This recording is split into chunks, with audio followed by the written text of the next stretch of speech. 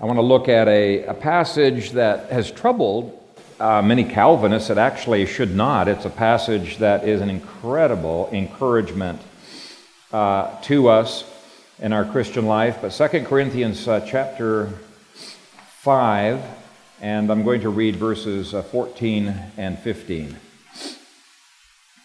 Paul says, "For the love of Christ constrains us, because we judge thus," and if that "because" is to have any powerful logical connection whatsoever, there's got to be a tight connection between the us and the we in the first part of the verse, and the all in the next part, and the them in the last part of the verse. They're all tightly connected together.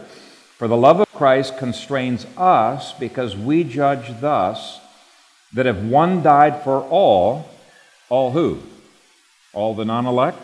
No, it's all of us, all of the we, all of the elect. That if one died for all, then all died. And he died for all, that those who live should no longer live for themselves, but for him who died for them and rose again." Now, I wanted to quickly draw three lessons from this verse. And the first lesson is that Christ's death accomplished everything that it was intended to accomplish. All for whom Christ died are treated as having died in him. Okay, they've already received the full punishment for their sin. So that, in a nutshell, is the doctrine of substitutionary atonement.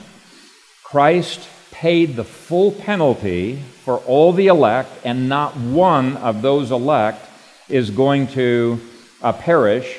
Every one of those elect was treated when Jesus died as having died in him. So Phil Kaiser's name was taken off of death row because I've already been executed. As far as the law is concerned, I no longer exist. Now, if Christ died for all of their sins, then they have no sins to answer for. Unfortunately, Arminians say that Christ bore all the sins of all the elect and the non-elect of the whole world. But if people don't believe, which actually would be a sin that he bore, but if people don't believe that they have to be punished for all of those sins that they were already punished for in Christ, and yet that gives absolutely no security. In fact, it takes away the security of the "because" in this passage. In fact, it violates God's doctrine against double jeopardy. There is no double jeopardy in biblical law. So the "all" in the first part of the verse is the same as the "all" in the next part, and the "them" in the last part of this verse.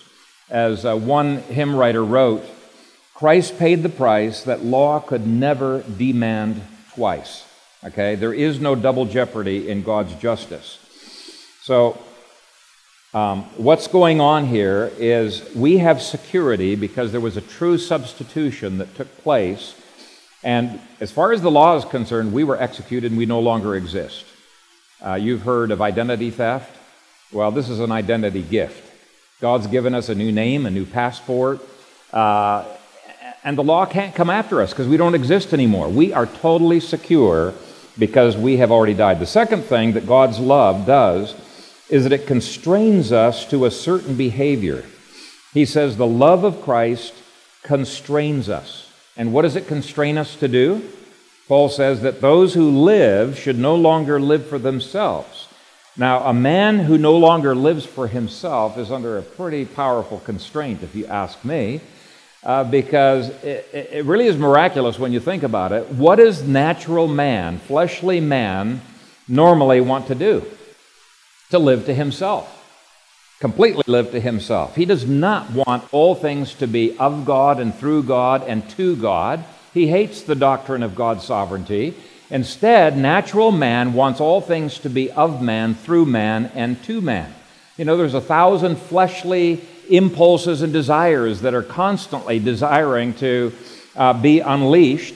And all of these appetites want free rein, and yet, miraculously, here are fallen men, women, and children who say no to the flesh and say yes to Christ, who say no to their fleshly desires and they say yes to Christ's desires in their life. That's an amazing thing. And so this is saying that everyone for whom Christ died will be sanctified. They will be sanctified. They will be constrained. And so eternal security is not designed to make us sinners to say, oh, well, whatever, I can sin like the devil and I'm still secure in God. No, not at all. All for whom Christ died will be sanctified, will be made holy. And this is the way that Romans 8:29 words it. God predestined us to be conformed to the image of His Son. Now, this is a meal of sanctification. It's God's pledge that He is going to sanctify you, and it's our pledge, I want to be sanctified. I am laying hold of this sanctification as well. So first of all, Christ's love gives us security. Second, Christ's love constrains us to live joyfully for Him. And the third thing that Christ's love does is it brings us liberty. It's true, we die to ourselves, but then we are resurrected. We live to Christ. He came so that we might have life and so that we might have it more abundantly. So if you take a look at verse 17, it says, therefore, if anyone is in Christ, he is a new creation. Old things have passed away. There's the constraint. We're not supposed to be living to our old life. Old things have passed away. Behold, all things have become new. And so there's the liberty. Okay, the constraint of the railroad tracks gives us maximum liberty, maximum power. And actually, that's not an adequate example, the train, even though there's power and there's liberty there. Because God says there's so much more. He uses the marriage analogy. He who did not spare His own Son, but delivered Him up for us all, how shall He not with Him also freely give us all things? And that's what's pledged to us in the marriage supper of the Lamb. We are married to Jesus. The bride is, which means we're constrained. We're not supposed to live any longer as unmarried people. We're constrained to Him, but what has He given us? Everything. Everything He has, we inherit. Okay, we are joint heirs with Him. And so we make our pledge to give Him our all when we come to the Lord's table. He gives His pledge to give us His all. So the love that's graphically displayed in the Lord's table is a love that we can be secure in. No one can pluck us out of the Father's hand. The law can't come after us. Second, it's a love that constrains you to not live selfishly, but to live your life entirely for the Lord. And thirdly, it's a love that liberates us and makes all things new. So let's, as we receive His pledge of love for us, let's pledge our love to Him in the Lord's table.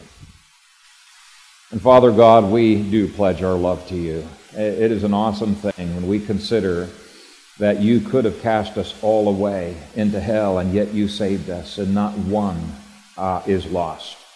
That all for whom Christ died in Him, are being sanctified in Him, and have been ushered into more and more liberty. And one day we'll taste the full liberties of heaven. Father, we look forward to that day when we will be forever cleansed from every vestige of sin. But in the meantime, we commit ourselves to holiness. We commit ourselves to that process of sanctification, of being conformed to the image of Your Son. We thank You for that promise in Romans 8:29, that You predestined us to be conformed to the image of Your Son. And we love You, Father. We're so grateful that Your grace is sufficient for this. And so as we partake of this sacrament this morning, we do so with faith in Your power, faith that Your grace is sufficient for us, and that if You are for us, who can be against us?